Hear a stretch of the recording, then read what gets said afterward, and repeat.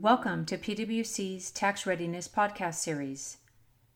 This podcast is an excerpt from PwC's Tax Readiness Webcast Series held on March 14, 2019, Maximizing Your FDII iSense, the proposed Section 250 regulations.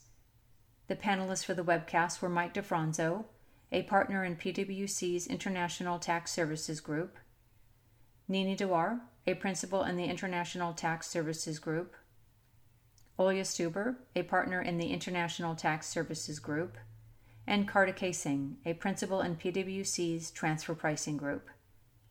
This excerpt consists of a discussion of miscellaneous issues such as application of the rules to related party sales transactions, as well as service transactions. Have a listen. So just a quick example of what Olya mentioned earlier, that a related party sales transaction could potentially qualify for FDDEI. And in this example here, we have the partnership, PRS, selling general property to a CFC, and the CFC turns around and sells the property to unrelated party.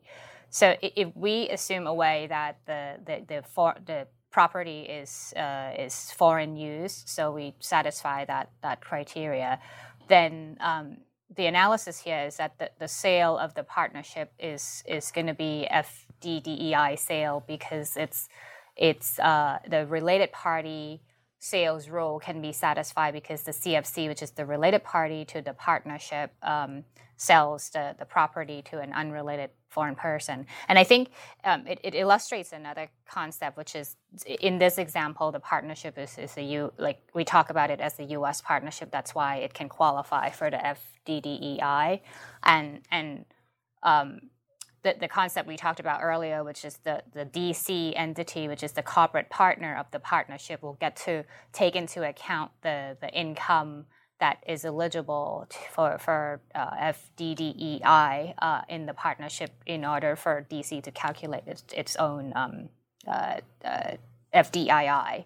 And contrast that if the partnership becomes a foreign partnership, then when the partnership is treated as a person and it's a foreign entity, and there's an exception to what income can qualify for FDDEI, and foreign branch doesn't qualify, and the partnership, if it's earning that income, it's a foreign partnership, then the income cannot qualify for FDDEI in this case. And then I think we covered that DC in this case will just look through to the result of the partnership. Right. I'm going to ask, when I talked to Nini, I asked her about some of the legal concerns and hurdles that people may have around the regime. What are the practical concerns? Well, as we talk to clients, I think some of the points that you all just brought up now around documentation requirements is, of course, on top of people's minds.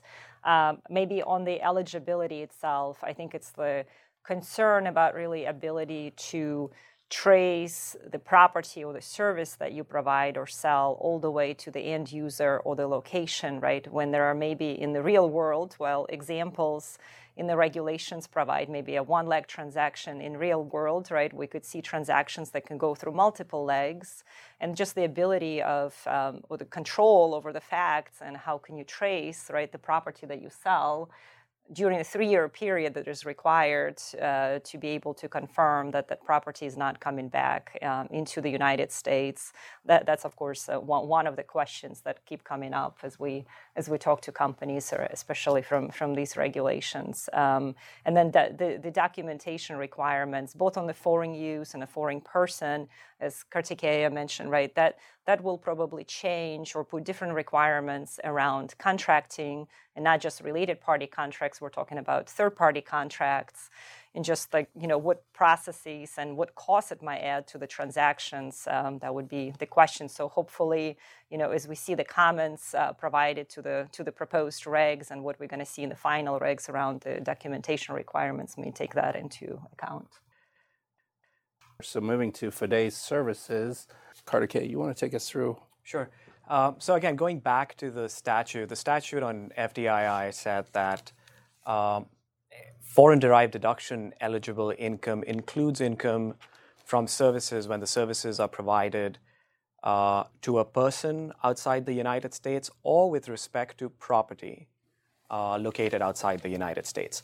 So the guidance in the proposed regs actually expand on that and have a bearing on which of those criteria is going to decide when the service is in fact an FDDEI service. And to do that, they introduce five, depending on how you look at it, 5 categories of services. And the categories are mutually exclusive and exhaustive in the sense that any given service can fall only into one of these categories, and any given service must fall into one category. And like I said, depending on the service, it's then going to be either the location of the property or the location of the recipient that's going to decide whether that service is an FDDEI service. So in no particular order, approximate service is defined as a service that's provided in physical proximity to the recipient or its employees. And there's a test around that physical proximity. But for proximate services, the eligibility criteria is the location of the recipient. So if the recipient is outside the United States, the proximate service is an FDDEI service. Property services are defined as provided in relation to a tangible property. It should involve the physical manipulation of that tangible property in the form of, assembly, repair, maintenance, etc.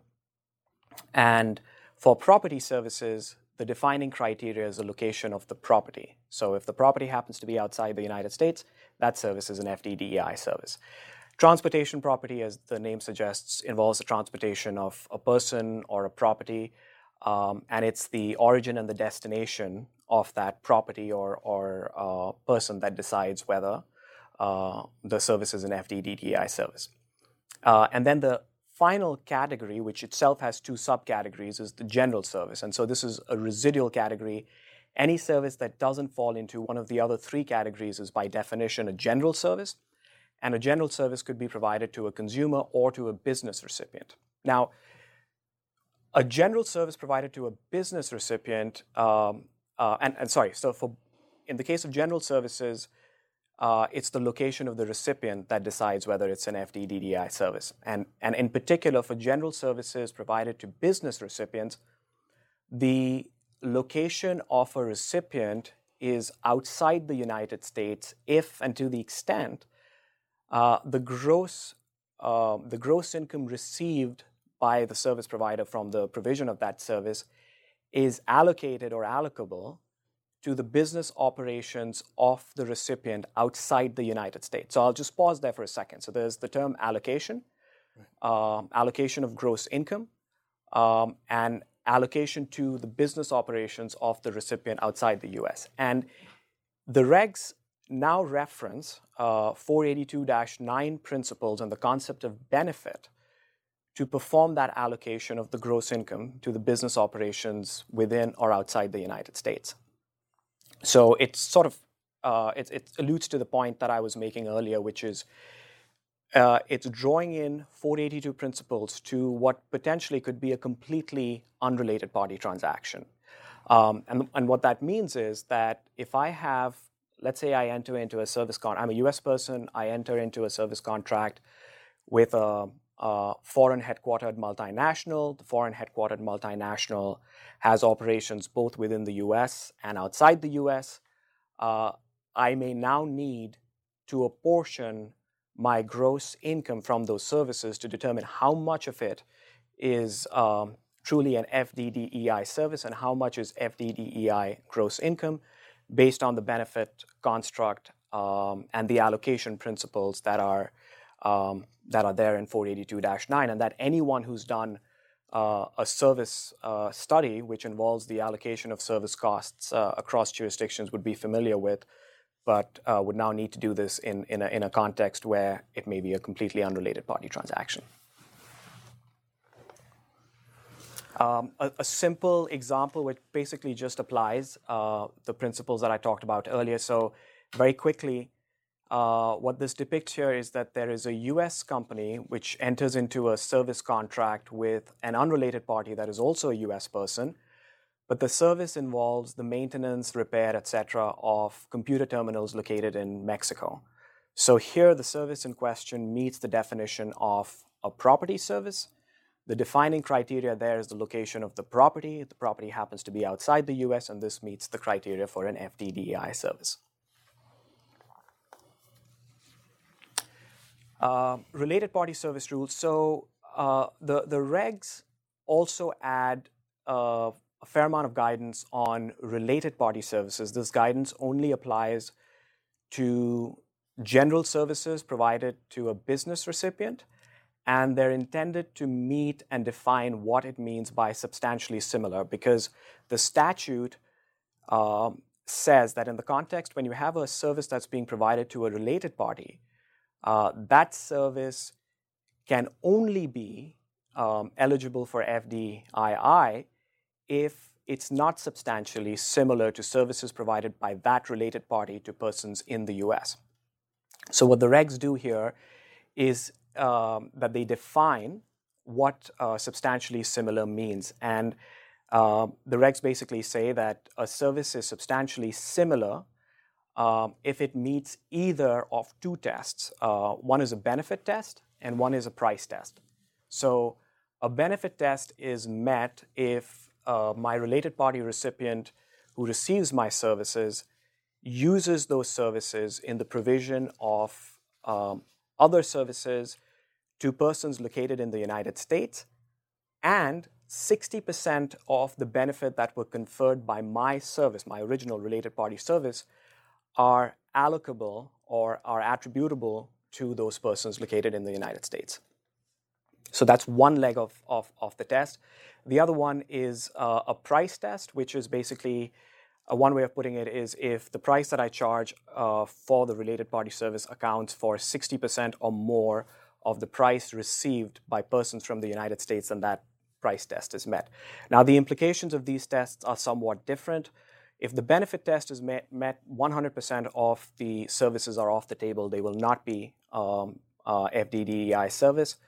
But if the benefit test is not met, but only the price test is met, a portion of that service is going to be FDII eligible, and that's going to be determined based on the benefit ratio. And again, the concept of benefit from 482-9 principles. Thank you for listening to this podcast. If you would like more information about this topic, please contact the speakers. Their contact information is in the description of this episode. Thank you.